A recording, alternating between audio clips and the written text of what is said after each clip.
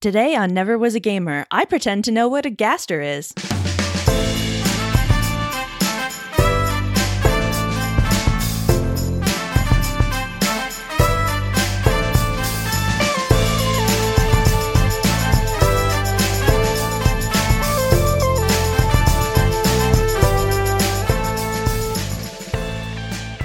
Welcome to Never Was a Gamer, the show where a late-blooming gamer makes up for lost time playing everyone else's formative games. I'm Michelle, and with me as always is, what would your Undertale skeleton name be, Dimitri? Like, what font best represents you as a person? I reject the premise. I'm not part of that dodo skeleton family. Never can be. Not going to pretend that I could be. I think you're Times New Roman. Great. The default. That's been the default since like 2001. The old default. Yeah. The Nathan Drake. Accurate. So we're here today to talk about Undertale. It's part 2 in our 3-part arc called Playing in Michelle's Wheelhouse, where we, because it's the end of the year, play games that should be right in Michelle's wheelhouse. We were 0 for 1 coming into this episode. Yeah, if you listen to our last episode on System Shock, you'll know that we failed. Swing and a miss. And so this time, though, I think we succeeded. Michelle had the right amount of determination. Yes. To see through to the end of Undertale. Finally making time for this game fills you with determination. And, if you've been listening to this show throughout the years, I think it would come as no surprise as to why I might have thought that this was a game that would fit within Michelle's wheelhouse. She's very much into JRPGs, and this is obviously a very JRPG-inspired game. She likes games that have a good heart, one could say. I feel like you're being shady with this, but No. It is accurate. Not. Yeah. I'm being as sincere as this game. You are not capable of being as sincere as this game. But yeah, I think we can understand why this might be something that appeals to you. So the big question is, why haven't you played this before? Yeah. So I kind of did. I tried to, and in what I figure was early 2017, so not right when it came out, but shortly afterwards. Okay, so this could have been a game you bounced on. It absolutely could have, which I think I mentioned.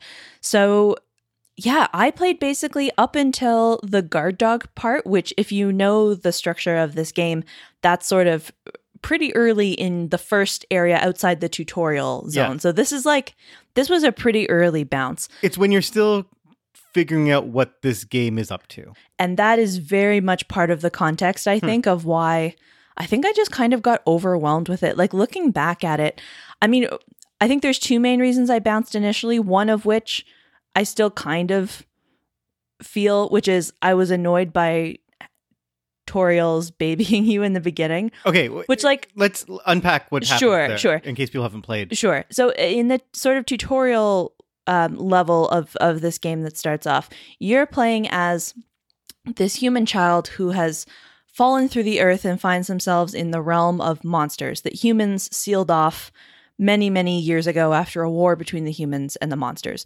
So very quickly you encounter this lovely sort of maternal monster named Toriel, who takes your child main character under her wing and brings them to her house and is saying she'll sort of take care of them in a substitute mother role, but that they always have to stay there in the ruins. They can never leave. And she it's very, I understand the point and function of this now in the game, but it doesn't change the fact that I do still find it a little bit grating going through it. Her name is Toriel, and you're surprised that she was a tutorial. Oh my God. Oh no. I am so goddamn stupid. Oh no. She literally holds your hand. Okay. Do you ever just kind of hate yourself for 5 seconds? But okay. But let me explain the intensity. So hand-holdy tutorials is like a haha joke, but she literally is taking you by the hand and doing early puzzles for you, and then gives you an independence test where you just have to walk horizontally through a room by yourself. Yeah. It's meant to be really, really over the top. But that doesn't mean that it's necessarily really fun to play. Sure. It lasts for about 2 minutes. Right. Also. I mean, the game I find does this a lot at the beginning, and it does I found it more grating later on when you're dealing with some of the Sans Papyrus puzzles that we'll talk about, where the game is poking fun at tropes, but they do so by making you play through them. And so the joke is, notice how tropey and kind of boring this is while you're enacting it. Yes. And and it's always hard to critique something while forcing the player or the viewer or whatever medium to experience it. Yeah. And I think the game rubs up against that. I will agree with that. Yeah. But this section is like 30 seconds. Oh, it's very brief. Although that's one thing. So I understand why that, as an opening to the game, playing a child character and having this be how, because at the time I really didn't know what this game was about. I really, really hadn't been engaged with press about it. I knew it had a really devoted and intense fan base and that people really respected it, but like I didn't know like the big thing about the mechanics, which we'll get to. I didn't know what to expect at all, and so I didn't know that this was just this character specifically like I don't know. I was thrown off, which is part of the point. That is like a correct reaction. And then the other thing is that in the beginning, the first time I played it, I was super bad at the bullet hell sort of part of the battle system. And so I ended up dying a bunch. There were very few healing items in the beginning of the game, probably because they're not expecting you to be as bad at it as I was. And the first time you played on PC, which might make it actually a little bit more difficult to navigate some of those sections if you're not used to using your keyboard. That's being generous to me, but thank you. But I mean, so yeah, it's partially because of factors that actually ended up being some of my favorite parts of the game on this revisiting. Like essentially I was just overwhelmed by the feeling that there was sort of like stuff going on under the hood that I didn't fully understand and therefore wasn't like playing the game right. Like I just constantly had the feeling that I was like doing this wrong somehow. You know, I would like start killing guys to try to level up a bit, which felt weird. And it just, especially in this sort of very childlike context of the early sections of this game, something felt really off and really unnerving and really wrong, which like, in hindsight, I don't think is a wrong response to have to this game. I think just like where I was in my thinking about games and about what I was playing, I wasn't able to parse that out and like do something productive with it. I just sort of like got overwhelmed and like died on one of the guard dogs and then was like, I don't know, and kind of bounced off. Right, and just so we can figure out what happened the first time. So the first time you played, if you got to the guard dogs, that means you got past the first kind of Toriel battle. Did you attack her the first time? I think I did. So I'm struggling to remember what I did with Toriel. I think I probably fought her because I was going through killing some guys and I hadn't really successfully figured out the whole like sort of pacifist side of the battle system, which we'll get into. So I have a feeling I fought Toriel until I left. So it makes sense, especially if you were approaching this and playing it your first playthrough as you would play a traditional JRPG, why you might have been feeling off. Because the game, I think, very much was trying to tell you that maybe you're doing something wrong. It was trying to make you feel uneasy. But if you don't know what kind of game this is and you're not primed for that, then you might just feel uneasy and not realize that those cues are actually real cues. Yeah, well, and this was also like peak period of me feeling insecure about being bad at things and like not wanting to dig deeper if I couldn't figure things out quickly. Okay. So I don't know. I think I'm just like in a very different place with my relationship with the medium at this point. And so, I mean, to be fair, I also now entered with a little bit of very basic knowledge about, like, going into it this time, I knew there was such thing as a pacifist run or a genocide run. And that is a big hint, let's just say, to what is going on in this game. Yeah. And before we get to that, the other thing I think you knew, because we alluded to this last time, and I mean, you mentioned it, but I'd like you to dig into it a little bit more, is this idea of the fandom around the game. And I know that, I don't know if you found the fandom off-putting, but it put you off of the game. Yeah.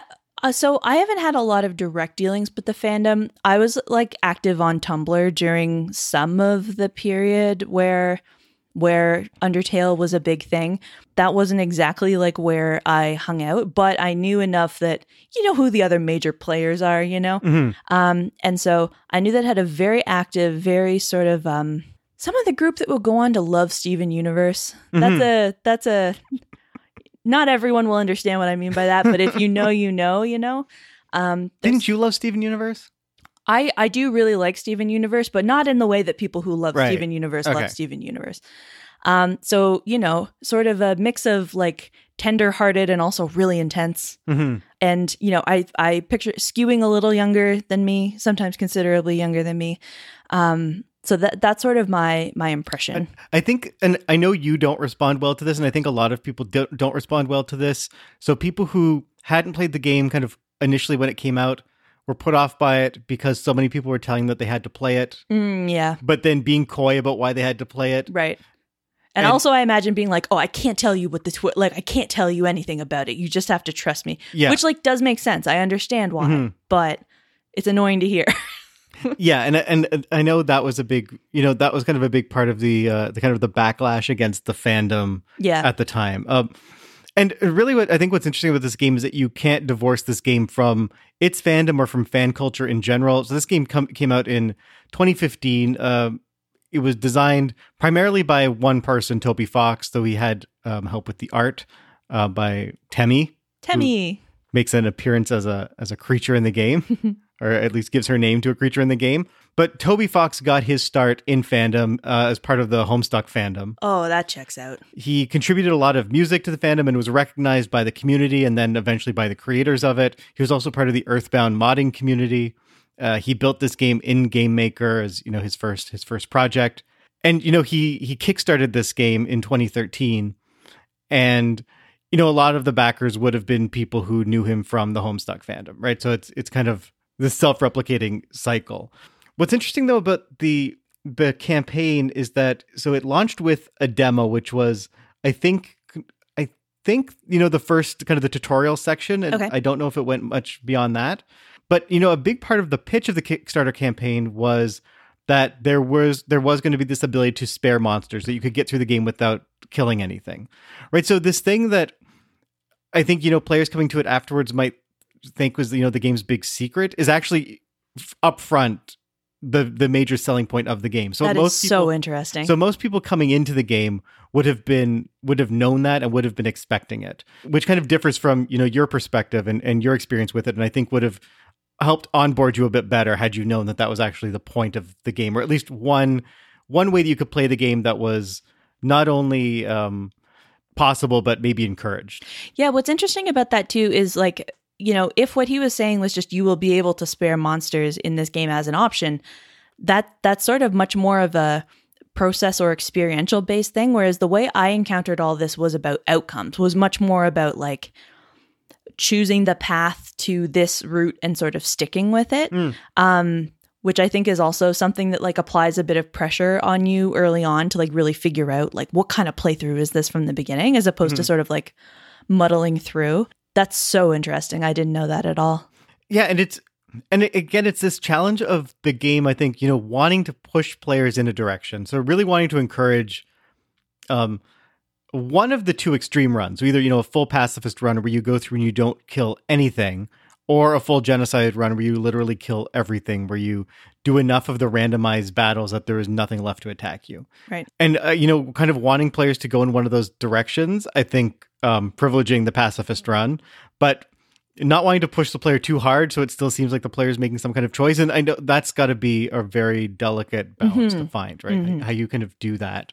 But, on the first go, I do think that the game wants you to have one of these hybrid runs.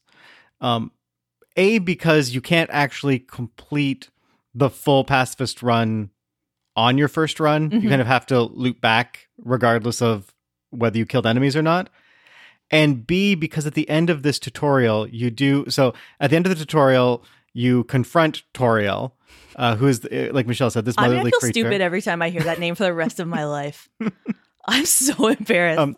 And, you're asking her, you're saying, I want to kind of leave your home. I need to venture out. I got to try to get back home. And she wants to keep you. And so you have to battle her. And you can end that peacefully, but you have to choose the mercy option 26 times. Right. It takes forever. Right. So I think, just due to the fact that you have to do that so many times, that a player coming in might just, even a player who knows that you can spare most enemies, might just think that, oh, maybe this must be one that I just can't spare. Yeah, Because like you try that 3 or 4 times and that's like, I'm not getting anywhere with it. There's not like evolving dialogue necessarily for a long time. It kind of evolves to a point and then stops. And so you feel like you've run out of your options. So I do think that the game, nudges somebody into a hybrid playthrough, which gives them kind of the neutral ending. Mm-hmm. And then you cycle back from the beginning on your second playthrough and would do a full pacifist run. Right. It was interesting to me when I restarted for this time. Your very first encounter is with this creature called Flowey, like flower, but ending in a Y. And he starts out looking nice, and then he turns bad and like attacks you with a little thing. And the first time I played through this years and years ago, I think I probably just fought Flowey because like I wouldn't have known any better, and you're attacking me. It's self-defense. This time I tried to just sort of dodge and not kill him.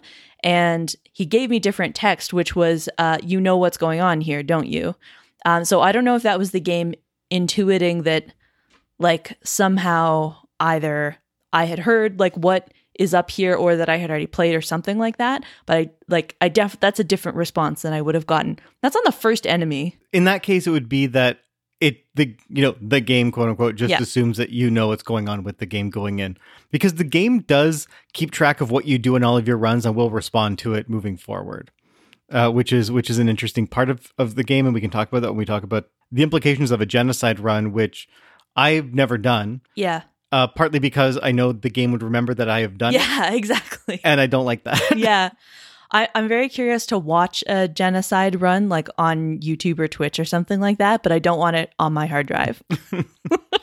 Okay, so maybe, we talked about how you bounced the first time. So what changed this time, apart from the fact that you're probably feeling a lot of guilt from not finishing System Shock, and so you really had to finish this one? But, going back through that tutorial section with Toriel. Yeah. God damn it. Did anything change for this time, or was it again just kind of this annoying section that you had to get through? So it's still, not the funnest part of the game, I don't think, but this time, a couple of things are different. One, I had pre-decided that I was going to finish it because we're doing it. I kind of made a commitment, which is different than like popping up a game you've heard recommended where you're like, yeah, if I don't like it after an hour, I'm going to bounce off. And also I just think I'm a little bit more, I think I understand and I'm a little bit more confident in like my tastes and my assessment and my like engagement with games. And so it was actually much more fun this time to explore that space and go through that process and sort of think it through. Like knowing sort of the big core idea about pacifist and genocide and all that stuff. And not being so pressed about like figuring out what the hell is happening here.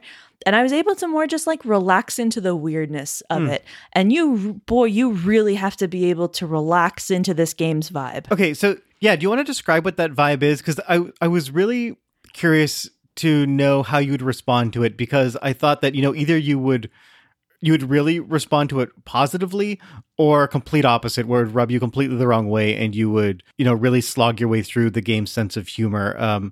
And its earnestness, because I think with most people that that type of tone works for you, and other times it can be really grating. Yeah, for sure.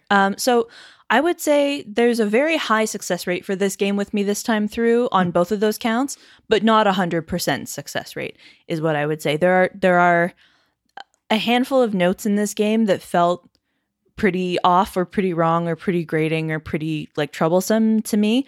But at the same time, certainly by the time I like got to Snowden, like I'm charmed by a bunch of little things in this game. And like a lot of the little delights in this game are actually going to carry me through a really long way. So that's like seeing the spider bake sale in the tutorial level. There's nothing to explain about that. It's just a spider bake sale. You can buy muffins, and then it pays off later when you meet Miss Muffet, who's like a spider boss.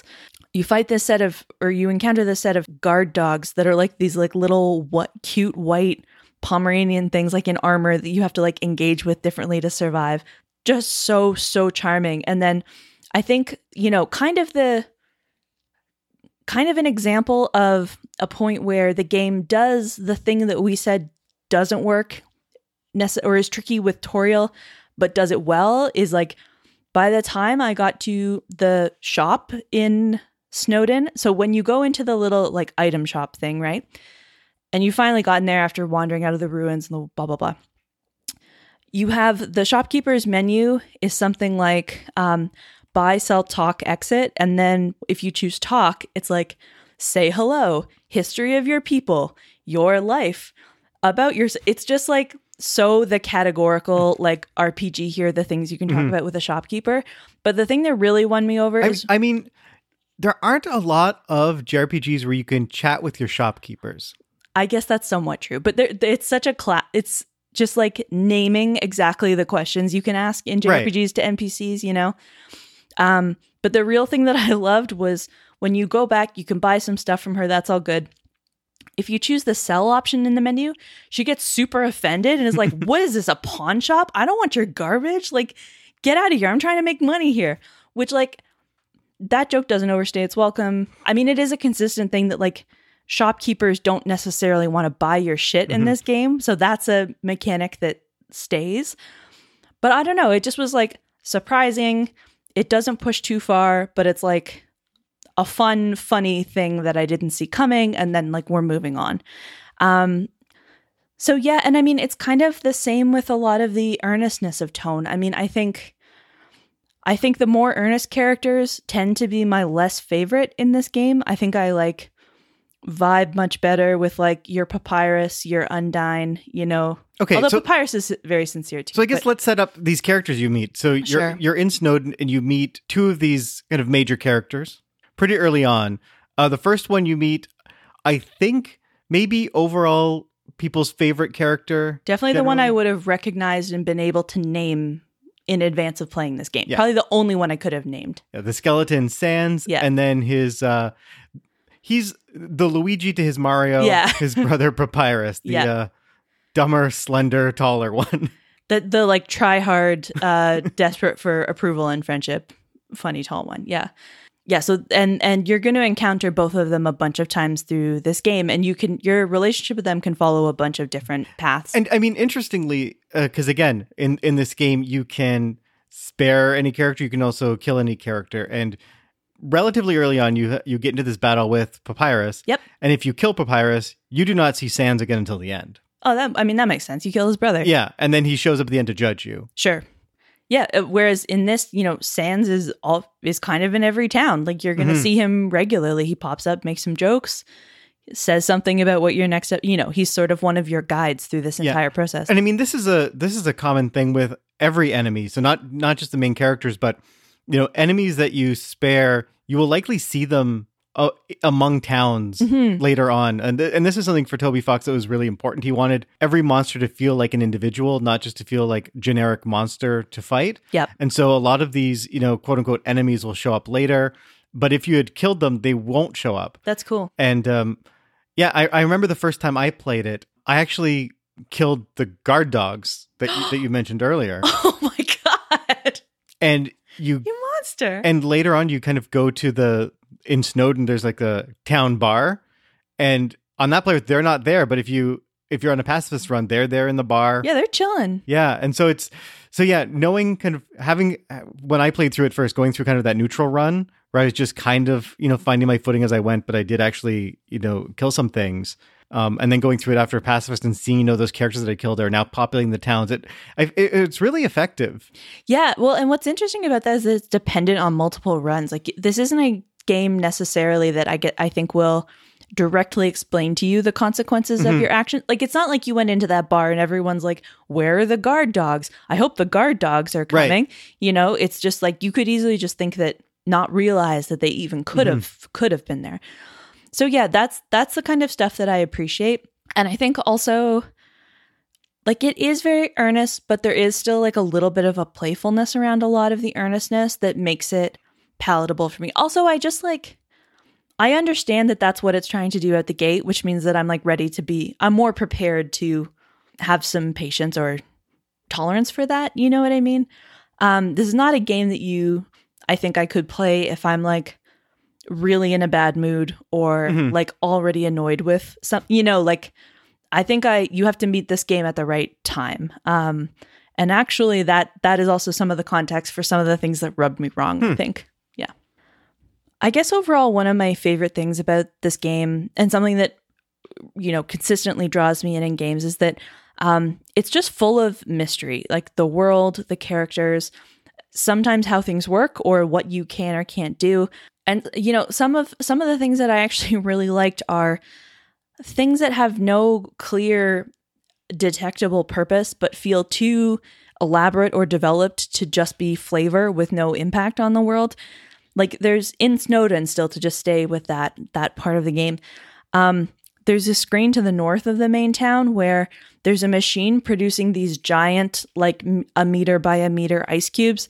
And there's this huge muscle dog character lifting them up and chucking them into the river that runs behind Snowdin. And if you go to the next screen to like the east of Snowdin, you can see the ice cubes floating down the river in the background. Does it not feel like, oh, there should be something I can do at some point with these ice things in the water, or like this dog, or like, oh, there's this big machine that makes big ices. Doesn't that feel like it would be something? It's just like a weird little curio that exists in this game. That's like, you didn't have to put that in there. So this is something this game does very well, and I think is partially what inspires such an extensive fandom around it, that there is so much stuff in it, and it's often unclear whether anything is just a throwaway joke or whether it has meaning. And Toby Fox is he's not somebody who is highly interviewed. Sure. And I think, stays kind of relatively silent about these things and just lets people, do as they will with them. And I think, some things he has very, very deep lore reasons for including, and other things probably not. And then people just kind of go nuts around that kind of stuff and just, expand it and tease it out. And often, I think they see things where there's not really a there. Sure.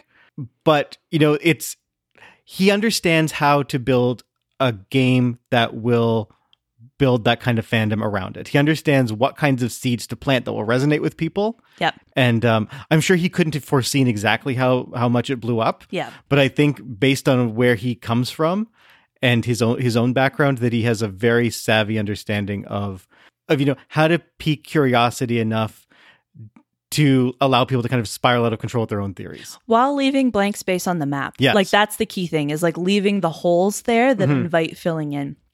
So, I mean, I also like something like this because it sort of further blurs the line between what we would classically call NPCs and like other things that are just in the world. Like that's one of the things that I like about how a lot of the random enemy encounters go, is that because of the different way that you have to talk and interact with each of them based on their own characteristics and personality traits they're presenting, it makes them feel closer to being characters in the game than I think just about any random battle enemies that I can think of in another game. And again, that was a big part of the philosophy behind the game, where it's everything in this world, every creature exists, and the player's meant to feel them as existing within this world. So if you do choose to kill them, that absence is felt. Yeah. And it just feels like there's so many things going on, as I said, under the hood and kind of out of sight, that you're like, I don't know. Did I just miss that thing with right? So with it's the the ice? stuff that kind of put you off at first is the stuff that actually hooked you moving forward. Yeah, that's exactly it. And that whole effect is like sort of unnerving or keeps you on the back foot, but in a way that I think is really great and is really fun to go through and experience now. I mean, it does take, I think, right, a certain type of player, at least a player who's comfortable enough with their own experiences with games, to just allow that stuff to go by. Yeah. Right. And not have the experience you had your first time, where you feel like you're missing something, and that if you don't figure out the thing you're missing, then you can't enjoy the game. Yeah, for sure. Like anyone who wants to be kind of completionist about it right out the gate is going to have a really frustrating time with this. So yeah, I mean, that's like an example of how the sort of mystery works at its best. At its worst, sometimes it produces effects that make me feel sort of disconnected from my actions, which I think this game really wants you to feel connected to your actions and your lower, your little c choices, not your capital C Mass Effect choices, but your little moment to moment decisions in your interactions. And I guess with this, one of the things that I think about actually is that first fight against Papyrus in Snowdin. And the reason it comes to mind is I'm still not 100% sure how I advanced things in that fight. I successfully Mercy spared him. I went on a date with him, like we're best buds, but I don't actually know what I did in that like battle that made it successful. I don't know if I did the right combination of talk prompts. I don't know if I just had to survive a certain number of rounds and he tires himself out. I don't know if you have to hit Mercy a certain number of times. And I mean, I'm sure if I did a cursory look online, there's an answer to that question. But the point is that in a game that wants you to be so thoughtful about your interactions with the characters, it feels kind of bad mechanically. Like I'm not learning when that happens. Like I'm not feeling my character making progress with this other character. I just lived long enough for the battle to run itself out. And that creates a situation where sometimes on bosses, I can't necessarily figure out if there's something I'm supposed to do that's specific, or if this is, sort of like Toriel and having to spare her 26 times. Like, is this just a waiting game and like a just don't deviate from your path thing? Or do I have to keep trying different things to figure out where we're going? Okay, actually, I think this is a good place to pause and take a break. So when we come back, we can talk about the battle system in a little bit more detail. And I think address this concern that you're bringing up right now. And we can also talk a little bit more about the rest of the game and your kind of moment-by-moment experiences through the game. But for now, let's take a quick break, and I'm going to play the Snowdin theme, which I think is one of the all-time great winter game themes. So good. So we'll be right back.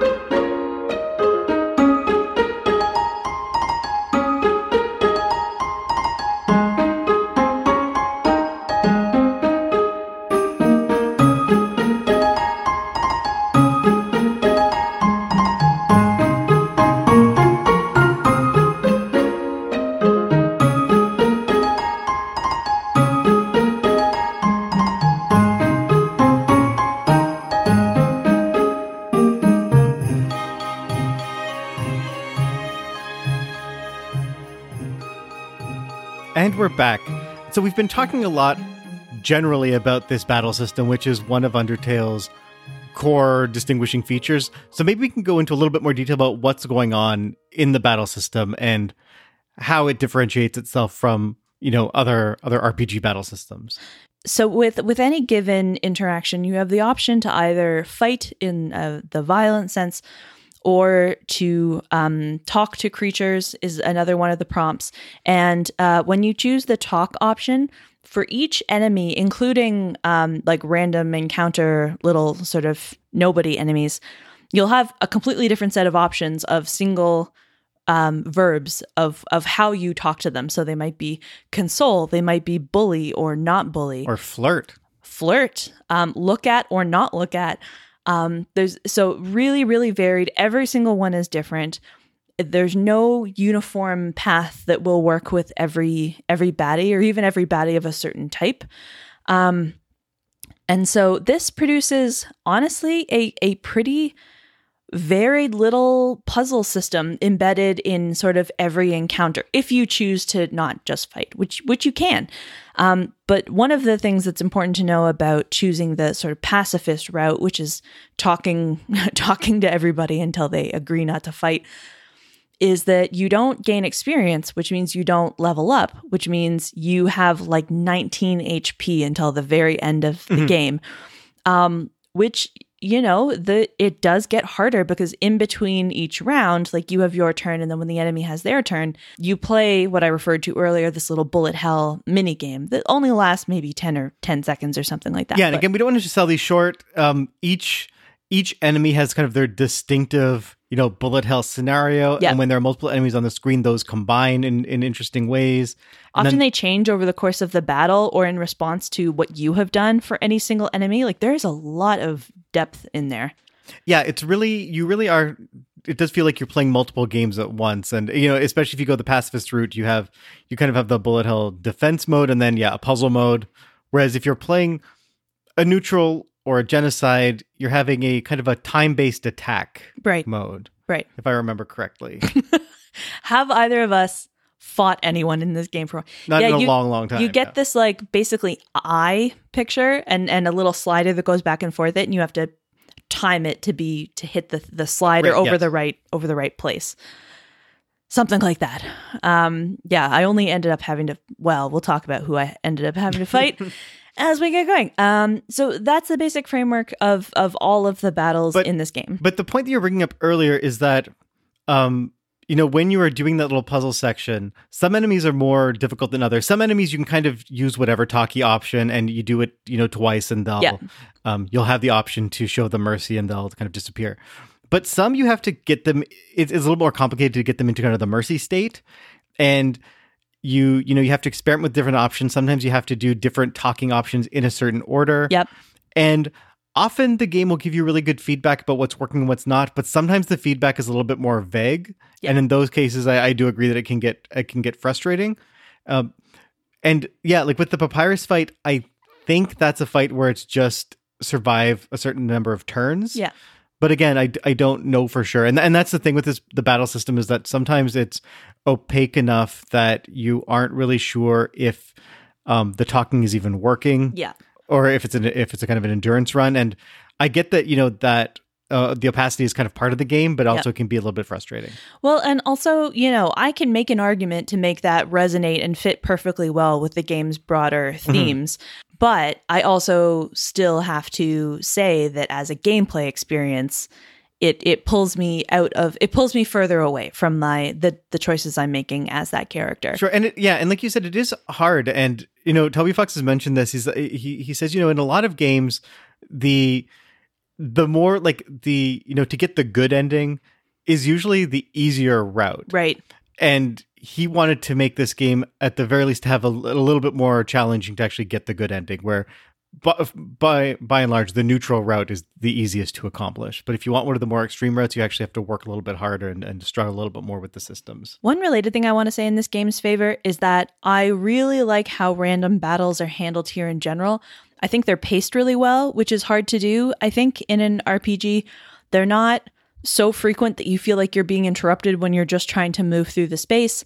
You also, they're varied enough and there's enough different creature designs. I don't think I encountered any one sort of random battle enemy more than a couple of times over the course of the game. Like, unless you were really grinding, which the only reason you would do that is if you were doing a genocide run to level up, you really you do not get tired of seeing the same thing over and over again, which that is one of the signature experiences of the JRPG, I think, really, is being oh my God, I cannot fight another one of these guys. Yeah, and it is interesting, like you said, that they associate that, often maligned aspect of JRPGs with the genocide run, having to fight constant streams of enemies and grinding especially, right? Yeah. That if you're playing this game for the good ending, you by definition don't grind. Right. The genocide is just a normal JRPG playthrough. Yes, except I mean it's difficult, so the difficulty scales much more differently and it actually gets really hard at the end. Oh.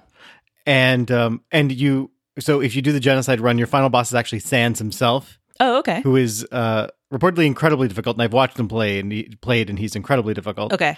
But the other thing is that it's not that you just have to kill everything you encounter, it's that you have to kill all the possible random battles or all the possible random enemies. So after a certain point, I think if you're doing the genocide run, Your save point will actually tell you how many more random encounters are left in the area. Oh my God. And you have to exhaust all the random encounters. Hunt down every random thing in the bushes, basically. And yes. okay. And so slaughter literally everything to get the genocide run. So hence genocide, not just the fighting one. yeah. So it's pretty brutal, both, mechanically and I think, emotionally for the player. And, the interesting thing about the genocide run is that, as I mentioned, Sans confronts you at the end. I think Flowey even confronts you too, and I can't remember which one of them it is. I think it's probably Sans who makes the point that, he understands you and he knows you're not doing the genocide run because you're truly evil. You're just doing it because you can, because you want to see the extra content, basically. And so it's calling out you as the player, knowing that, the only reason you'd be going through this process, this tedium, is because you want to see the third ending. Right. Which, yeah, I think, you'd feel pretty seen at that point, because I don't know any other reason, hopefully, that you'd be going through that, except that you want to see, all the content in the game, even if it requires you to act in this way. Right. Because even, if you just didn't fully grasp what was going on and you ended up fighting in all of the major battles, you still wouldn't hunt down every elusive last thing. So that's a special. That's it. Yeah. It's very intentional. Right. I think, that's the thing. It's both the pacifist and the genocide run have to be done very intentionally. Yeah. So that's basically what you're doing in this game, at least in terms of the battles. But I'm really curious to know what you thought about the rest of the game, the other characters you encounter, the rest of the story. The game is structured very much by area. Yeah. And each area is kind of associated with one character. And so Snowdin is the Sans Papyrus space, if you will. From there, you go on to Waterfall. It's very much associated with this new character you encounter, Undyne. So I love everything about how Undyne is introduced, framed, and then turns out. The entire Undyne arc is just about as well as this game works for me. So before you have your first face-to-face encounter with Undyne, you are hearing from other characters about Undyne, this incredible warrior on behalf of the king, who's on a mission to collect a human soul and is hunting down you, this human child. And the whole sequence as you leave Snowdin and head sort of towards Waterfall where you're going to encounter her, you spend a lot of it. It's such a tonal shift from Snowdin. And one of the things that I found unexpectedly beautiful is there's a bunch of areas just shortly out of Snowdin where the, I'm going to say lighting, but I mean that in air quotes, because this is all a very pixely, very sort of beauty in the ugly sort of designed game. But you have these long sequences with this effect of being lit from the left where your character's face can be in shadow, and a lot of it you can see the castle sort of ominously in the background. And for long segments of it, when you're heading towards Waterfall, the next main location, you have this little yellow monster that's really top heavy. Its head is kind of too big for its body and it falls over all the time, that is just obsessed with Undyne and is so stoked to go see her kick some butt and never quite figures out that you're the one that she's hunting. And so every time she comes by, there's sequences where she comes by and you have to hide and stay still in this tall grass, and she sniffs around and stabs her spear into stuff. And when you first meet her, she's just a suit of armor. You can't see anything about her characteristics. And then eventually you see her as this sort of fish person warrior. And eventually, of course, you're going to end up having your showdown with her where you fight her and sort of eventually kind of win her over.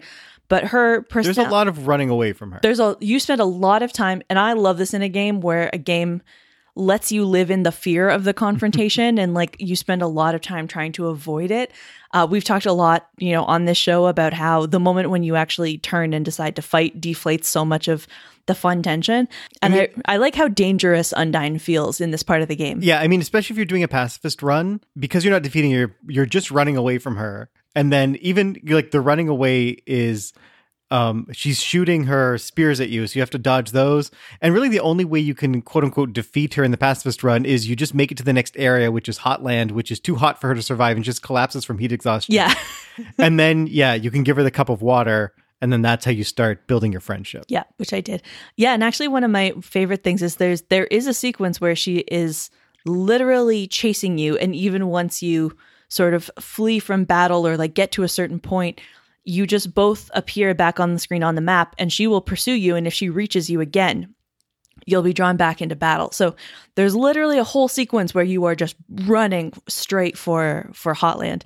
And that whole thing for me just works so well. And also, you know, Undyne is a very silly and very extreme character that doesn't have a lot of the sort of deep earnestness that some of the other characters do, and is also, like, we can just say it, peak Tumblr lesbian bait.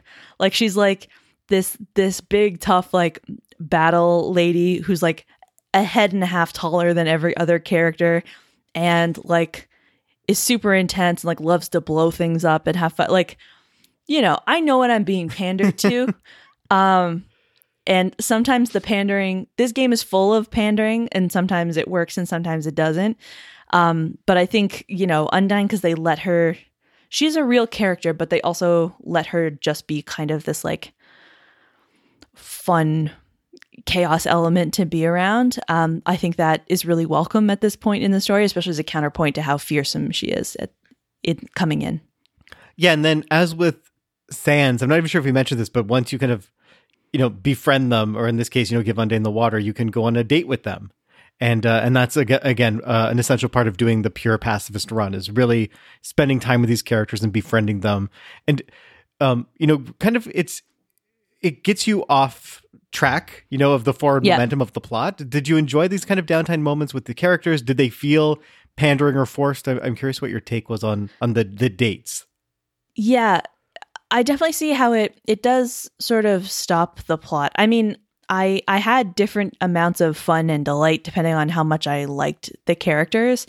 Papyrus's is fun but goes on too long, I think. Undyne's is like just unhinged in a way that I found truly fun. She kind of still hates you at the point when you go on the date. Like, Papyrus kind of makes it happen. And then most of it is her like trying to serve you a nice cup of tea or whatever in her kitchen, and just her whole house ends up on fire, and she's like, oh well, and like kind of runs off. Her house also is a fish that's like kind of shaped like her head. It's really sick. So I don't know. I don't know. I was wary when, so the first one that I went on, because I think it's the first one you can get, was with Papyrus. Yes. And when he was like, oh, we're going on a date, I was a little apprehensive, because I could imagine in this game there being a sincere sort of like romance, like who did you go on a date with option. Even though you're a child. And even though a lot of things, right? So I was a little bit wary about that. But when you start hanging out with Papyrus, you're just chilling. He's just telling you stuff. And then by the end, he concludes that you're in love with him and tells you, I'm sorry, I just don't feel the same way, but I'll be cool about it because we're friends now. So it de-escalates those. I think I wish they weren't like dressed up as dates in that language. I wish it was just like time to hang out, especially because, you know, later on you also participate in sort of helping Alphys and Undyne, who have feelings for each other, get together. Like, there is the presence of like actual sort of dating in this universe. So I don't know. It set off alarm bells for me for a minute, and then I ended up being like, this is okay. But I sort of wish I wish the window dressing was different. Does that make sense? Yeah, that makes sense. Yeah. Okay. And so you mentioned Alphys, who is the main kind of NPC of the next area, which is Hotland, which is this volcanic area. And that's where you really encounter Alphys, who's the royal scientist, and then Alphys's invention, Mettaton. I love Mettaton. I think I feel about Mettaton the way most people seem to feel about Sans, who I didn't care about at all. Okay, so what was your beef with Sans? I don't have a beef with Sans. I just, on the scale of these if I was ranking these friend characters, You're just wondering why he has his hands in his pockets all the time? No, he's just like a kind of indifferent, cool guy. I mean, it's sweet. He does genuinely care about Papyrus, even though he also like roasts him constantly. He's like, my brother's so lame. He's so cool. And that's really fun. But he's just sort of like an aloof guy who makes puns. And also, I think like, especially because he's so like the face of Undertale publicly, I was like, this guy? You know, like I think the others had the benefit of not having all that stuff, all that momentum already behind them. So, you know, it's not Sans. Sans is fine. Sans is totally fine. He's a good guy. And along those lines, like I'm curious that you gravitate towards in this section Mettaton instead of Alphys. Okay, I have a big problem with the character of Alphys in this. Okay. Yeah. And it touches a little bit of my stuff with the relationship between this game and fandom. And it actually touches a little bit on how well I think some of the themes and ideas expressed through the battle system and through the world of this game sort of work as when you look at them as like more than a game. Okay.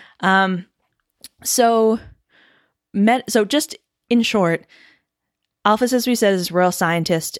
She has been researching an alternate way for the monsters to break the barrier and be able to reintegrate with humans and get out of the underground. Because the current way that King's going about it is super dark. He's if he gets 7 human souls, he can break the barrier, and he's got 6. So that's why he wants your character's soul. But on the way, she created this robot called Mettaton that she created to be like an entertainment robot. Like, she loves like anime and like human entertainment programs. And so he's basically like a little TV shaped game show host that shows up and has all that like grandiosity of persona and stuff like that. But he's stuck on like permanent aggro mode. So every time you encounter him, there's a fight, and every time it's intense. And Alphys is kind of tottering along trying to find ways to like stop him or impede him or shut him down or whatever. And the final showdown with him is him in this, he gains this whole like body and becomes Neo Mettaton and has kind of this like David Bowie, like glam rock kind of in heels kind of thing. It's great. I absolutely love that character.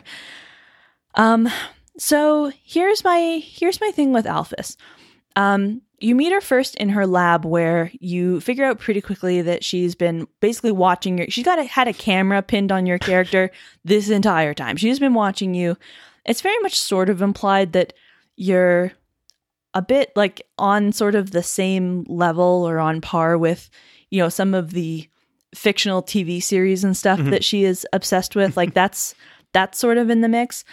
She is very much designed to be like the dorky Tumblr anime girl of like 2010. Like that's very much her persona. She's like very socially awkward, very sweaty, very horny, like loves anime, kind of like that's what you should be picturing with Alphys. She's a little lizard, cute design. But this is a place where the pandering and earnestness started to grate on me. Okay. I felt bullied into identifying with Alphys when I don't whatsoever. Which is maybe why I became a Mettaton stan. It's like, get her ass. And so I have a problem with how Alphys' storyline plays out that is actually, I think, not trivial for the implications of this game. And I don't know if I just read this wrong, so I'm interested in your take on this. So one of, to me, the very interesting points in this is, so Alphys has been calling you on your phone really regularly, helping you like navigate puzzles and turn off security systems gone haywire and this whole lab thing that you're getting through to try to like get to Mettaton, shut him down, get up to the city. And Alphys has sort of said that she's so excited to meet you and to be part of this, and she's going to help you and she's going to overcome her fears. There's like a lot of weight has been put on how Alphys is really going to back you. And she will call at key moments and like turn off lasers or say, oh, just do this and then I can take that down. She's terrible with lasers. She's super bad with lasers. And even, you know, in stuff with Mettaton, she'll often be like, oh, there's another setting on your that I've uploaded into his programming. You can do this and then it'll have some effect. So in your final fight with Mettaton, he says something at the very beginning of, you know, before you even really get into it, where he says, you know, she only created me and all these security systems and keeps sicking them on you so that she can be part of your story and keep coming to your rescue. Even right now, she's standing outside waiting for the right moment to rush in here and be the hero of this story with you.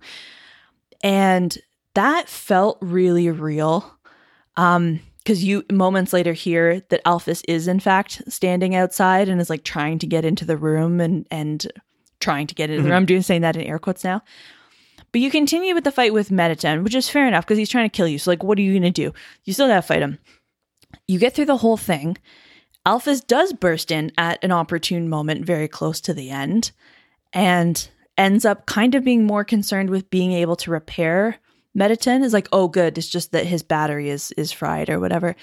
As opposed to being like, oh, it's a relief that you took this like absolute psycho out of rotation in our world of peaceful monsters, because he was like a killing machine. And something about that idea just stuck with me, and it's never addressed. And you continue in all your, or at least in the pacifist run, in the like goody run, you continue to accept Alphys as a friend. You work to help her at a bunch of junctures, including, in her budding relationship with Undyne. After your final fight, when you have to return and do a little bit more stuff in sort of the second run-ish, you discover a whole incredibly dark secret lab that she had that resulted in some pretty horrifying shit. And when it comes time, to sort of address that with her, you sort of do the like, no, I still accept you route. You realize that she is the cause of the main villain. Yeah. Which is a consequence of taking the king's dead son's essence and trying to infuse it into a flower. Yeah. Which makes Flowey become kind of genocidal. Yeah. We're not going to get there's into a bunch of stuff. Plot, like there's a lot. There would be a lot to explain there. Also, on the way, she tried to do these like, soul or determination infusion experiments on monsters that were near death, and created these horrifying amalgamations that are just like awful. Like she created a full lab of nightmares. Mm-hmm. It's not good. And I think one of my problems with it is that you just like this is a point where the pacifist run becomes like modeling having no boundaries or no judgment or no accountability for anyone ever, which I don't know that that's something that I can really get on board with. Like there's no point. Alphys doesn't apologize. She doesn't really own up to any. I mean, she kind of she's kind of like, yeah, the lab got out of hand, but like the other stuff with Mettaton never goes addressed. And so I just think, like, I understand the game's general premise, which is about like the ability to show compassion even in really challenging places, and even when really like faced with aggression. This is like core stuff that we've all heard. I think at a certain point when it is willing to step past any sort of like accountability or acknowledgement and jump straight to the like, it doesn't matter what you've done, we're gonna love you anyway. Like, why though? Mm-hmm. And the question of like forgiveness in this becomes, I think, really important to me, because I know you alluded to this before, but the other thing that's going on also, and it's related to Alphys, is that at this point, there have been other fallen children before you who the king has ostensibly murdered and taken their souls. Yeah, so that sucks. And everybody loves the king still. Mm-hmm. Everybody's fully on side with the king. Except Toriel, yeah. Who in hindsight somewhat rules. So, yeah, I just like, I know in some cases there can be, there are edge cases where, people make the decision to forgive even where there hasn't been restitution or effort at healing the relationship, just because they feel like they need to let go of it to be able to move on. But I just don't think this is like, Alphys is presented for the full end game as like one of your squads mm-hmm. of best friends. Like, here's all our buddies, like Undyne and Papyrus and like all your friends along the way, and Alphys. And it's like, we're not friends. Like, this is not a basis for being besties. And I guess maybe we can link this back to as well, like the game's morality system. Yes. Whereas, because for the player, the game, in order to get your good ending, you need to be an absolutist. Yeah. There is, like, you do have to be accountable as the player. There is no room for you to make any error if you want to get your good ending. And so I think you're right that what's going on narratively conflicts with what's happening mechanically at this level. Whereas, the game wants to say one thing about, you need to keep hitting the mercy button 26 times with Toriel. You cannot waver for a second. If you want to, achieve the good ending and be seen by everybody in the game as, a good person. Yeah. Whereas the characters that you encounter are given so much more leeway. Yeah. Yeah. And I just think that's, as a game mechanic, I love that. I think that's really great as a thing to play around with in the world of games and as part of, the history of JRPGs and stuff. I think it gets tough for me when we start to look at like, what does this game want to say about larger, human relationships and writ large and all that kind of stuff. Yeah. And I mean, along the lines of the complexity of you having to really fully commit to one thing or another is, in that light, I've been trying to think through how I feel about the first Asgore fight, which is the final boss of the game. Okay, so let's get there just to kind of situate us in the game. So you get through this Mettaton section, and then basically from there, after you defeat Mettaton, you are on your way to confront the king, Asgore. Yeah. And then with Alphys' help, you eventually get to Asgore, you confront him, and then the battle commences. It's your turn, and you're going to do what you've done the whole way so far and use your mercy command. Yeah. But it takes the mercy command fully away. It deletes it off your screen. I mean, Asgore does that. Yeah. Yeah, it's like Asgore says there can be no mercy. We have to fight to the death. Yeah. So this is, in some ways, I guess, the first moment you're meeting a character that is as strong-willed as you. I think that's part of what the game is saying there, is that every other character in this world is malleable to your response, except for this one. So I still... Okay, what has this game been teaching me up to this point? It's been teaching me, even in the face of ludicrous resistance and feeling like you are making no progress, for example, because you've only tried to mercy Toriel 23 times and you need 26, you persist. You persist no matter what this game throws at you. You persist 100% of the time because any deviance from the pacifist path is going to turf your entire thing. So, by God... I did not attack Asgore for a long damn time. I think I died 3 or 4 times to him, having just done semi-meaningless cycles through some of the talk options, which they do a little bit of a thing. They lower his attack slightly and lower his defense slightly, and you see him respond emotionally to what you're doing. You do get the sense that he doesn't take any joy in this, but also that he's determined to do it. And so I don't know how I feel about the fact that at the end you actually have to fight Asgore. And I think in that moment, it does take, the morality system just becomes pure mechanic, right? That can just be taken away from you. Like when you don't have the button anymore, then you cannot, even though, like you said, like you can be passive, you can talk and you can defend. But as soon as the button disappears, that option disappears. Right? It becomes really gamey in that sense. And also, in the logic of this game, something could completely happen to put that button back on my screen. Like, this game plays around with stuff with what your prompt options are. Or I think, like the more interesting thing is kind of what you did, where at that moment is, in order to kind of like pass this check, based on everything you've learned, even though that option is gone, you as the player should have learned that the point is to persist. Yeah. I think that could have actually had kind of fit in really well mechanically with what the game is trying to say. Yeah. Well, and so, I mean, one other thing, speaking of the sort of my philosophical challenges with the pacifist run and how it punishes you and doesn't let you punish others, by the time I got to Asgore, before I had my first fight with him, understanding that, like, you can go downstairs from his room and see 7 little coffins laid out, and there's bodies in the other 6, and yours is just there waiting for you, right? Like, it's dark. I mentally was like, this kid is going to choose to sacrifice himself to be the 7th soul that, like, repairs this harm that the humans have done to the monsters who he is now friends with, and unleash this thing, and also not leave Asgore with the guilt of having to kill him, like, non-consensually.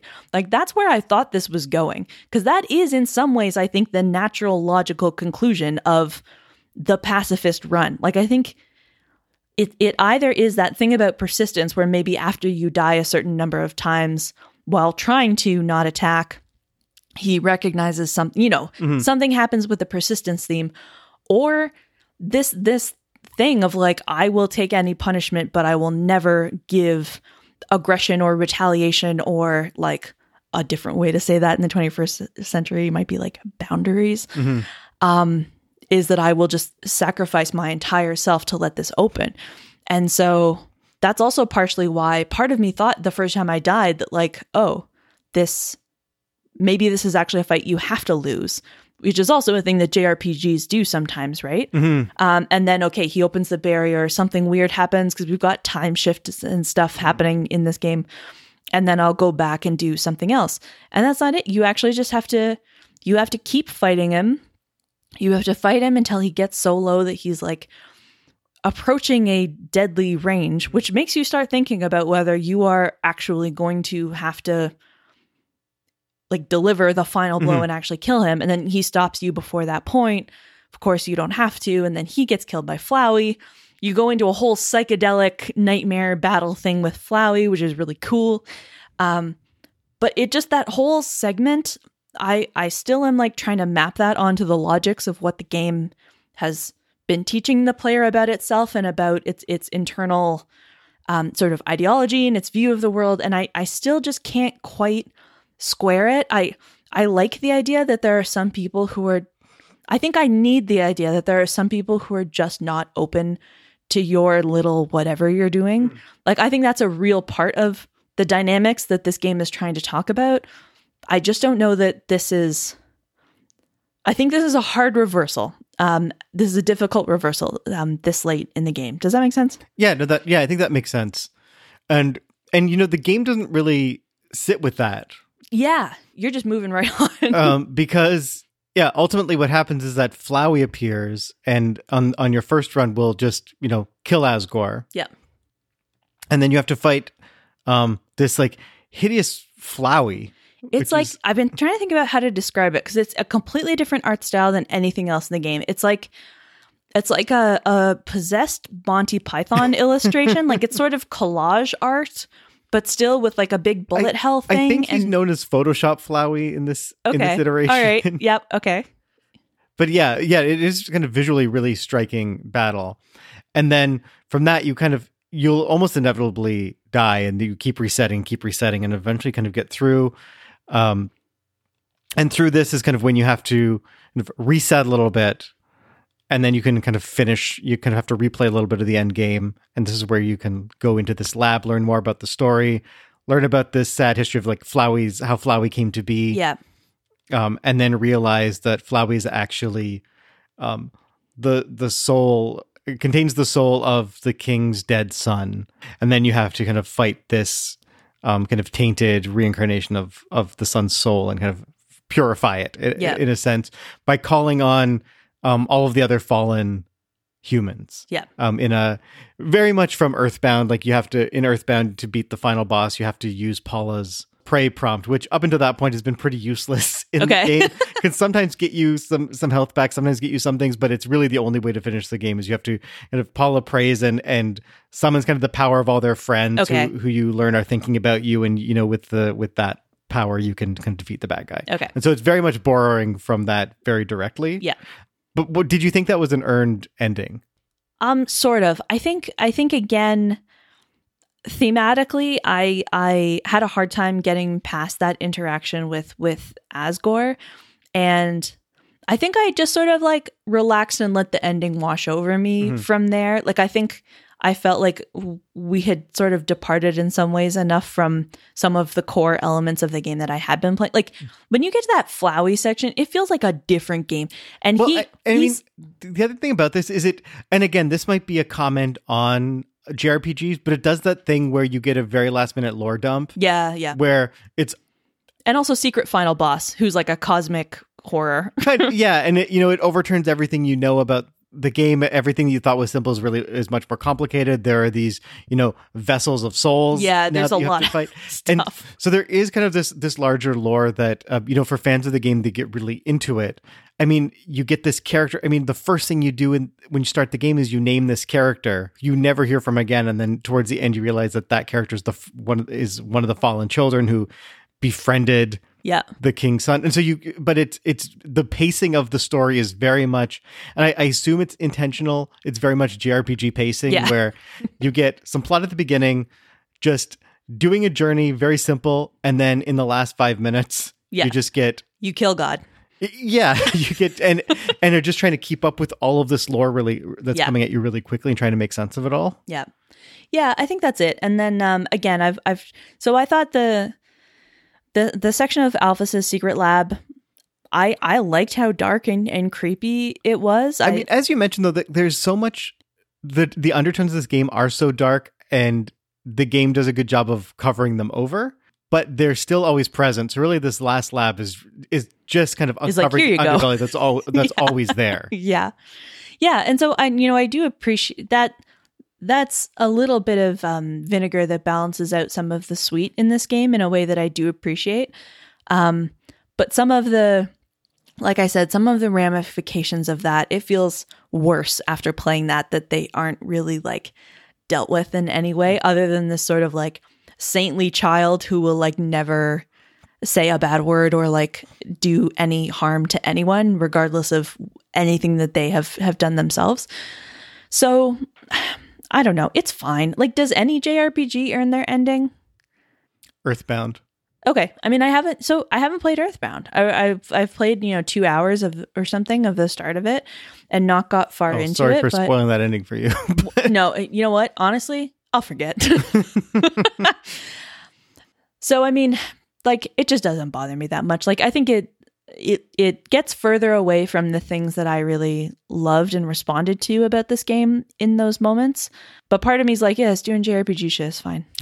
Which is, that sounds very glib, but like sincerely, I did find it genuinely touching to sort of have the character be reunited in a sense, I guess, with Asriel, who's the king's son, which in the final fight, which is against sort of evil Asriel, released from the form of Flowey, you again have to do what I will now call the Paula move, where he has trapped and absorbed the souls of now all of your friends, plus Alphys, and the king and queen also. And you have to save and like call forth all of the souls of your friends who were like trapped inside him, and they burst free, and then they help you.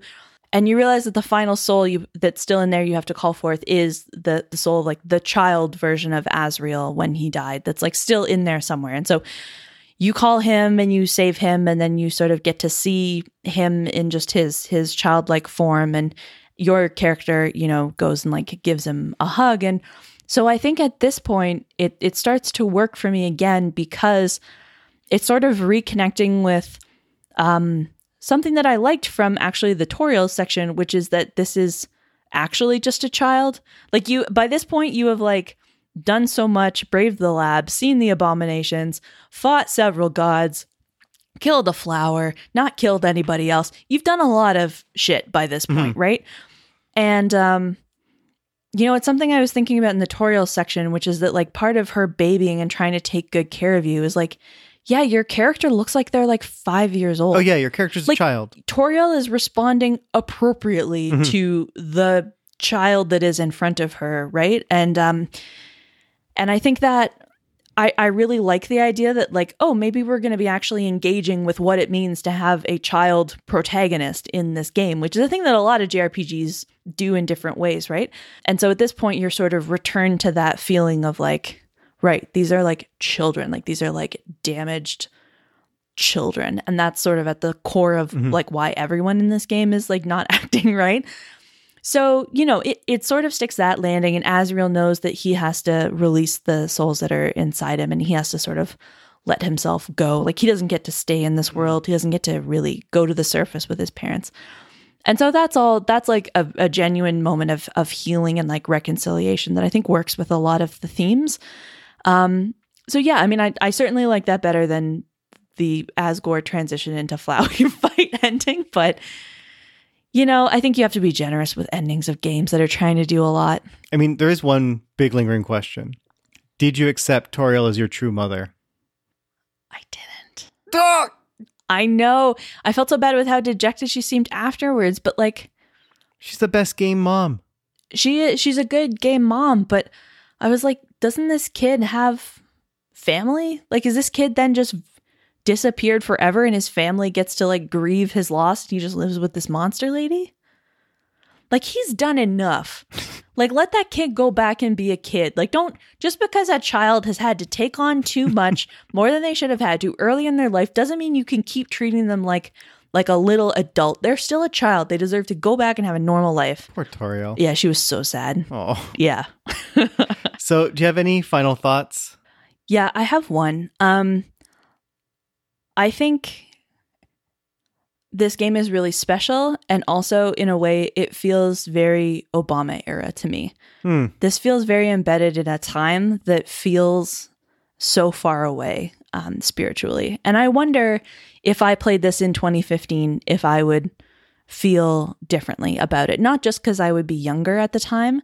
I think I still was probably a good 5 years older than most of the people who really fell head over heels for this game. But I would have been closer, and I think we were all just different at that point.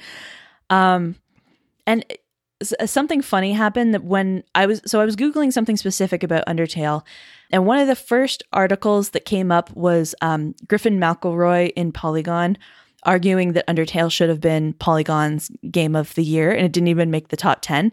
And that feels right. I think that there's sort of a sincere open-heartedness and you and I both listened to Adventure Zone, and I think I think you can see this game all over Adventure Zone. Yeah, I fully agree. I think that sort of, if you know anything about how the McElroy sort of brand and present themselves, I think this is the same thing I said about Steven Universe. This is also the McElroy Club is also connected to this sort of thing. And in a way, I sort of grieve that I don't feel like I can totally give myself over to that anymore. But yeah, it just feels like I'm in a different place. I feel too old for this game. That's my final thought. All right. Thank you so much for listening to this episode. As always, if you enjoyed it, please rate and review us on Apple Podcasts, Google Podcasts, Spotify, whatever you are using to listen. You can find out more information about the show at neverwasagamer.com, and you can follow us on Twitter at neverwasagamer. Yeah, thanks so much for listening. So we have one more game in the Playing in Michelle's Wheelhouse arc, which is a game that is very much in her wheelhouse because it has tactics. Yeah. It has JRPG influence. Yeah. It has chocobos. Hell yeah. It's Final Fantasy Tactics. Hell yeah. But we're actually only going to get to that in the new year because our next episode is going to be our annual holiday special. And like last time, we're going to do a bunch of things. We're going to give out our end of the year awards based on the games we've played. We are going to have Michelle rank all the games that she's played this year. Tier rank. For the show. And we are going to do our game gift exchange where we give each other a new game to play that we think the other would enjoy. And then we'll chat about that for a bit as well. So hope to see you here on the 23rd of December for our holiday episode, because playing with new toys and ranking naughty boys is an essential part of being a gamer.